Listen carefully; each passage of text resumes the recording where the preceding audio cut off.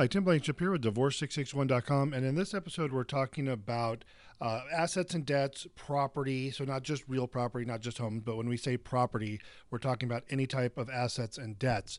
And commonly, what I'll have people tell me is when I say, hey, do you have any property to divide or any assets or debts to divide? They'll commonly say, no, we don't have anything together. Well, having something together, and what they mean is in each other's name, meaning they each have assets and debts in their own name, but not combined assets and debts. That's not how that works in California divorce. In a California divorce, it is about when the asset or debt was acquired, irregardless of whose name it's in. So if you guys acquired an asset or debt during the marriage, a credit card in your spouse's name, a car in your name, it's considered a shared asset or shared debt. Now, it doesn't mean you have to divide it. It just means it has to be addressed and has to be confirmed to one of you or the other. Tim Blankenship, Divorce661.com. Hope you're having a great day. We'll talk to you soon.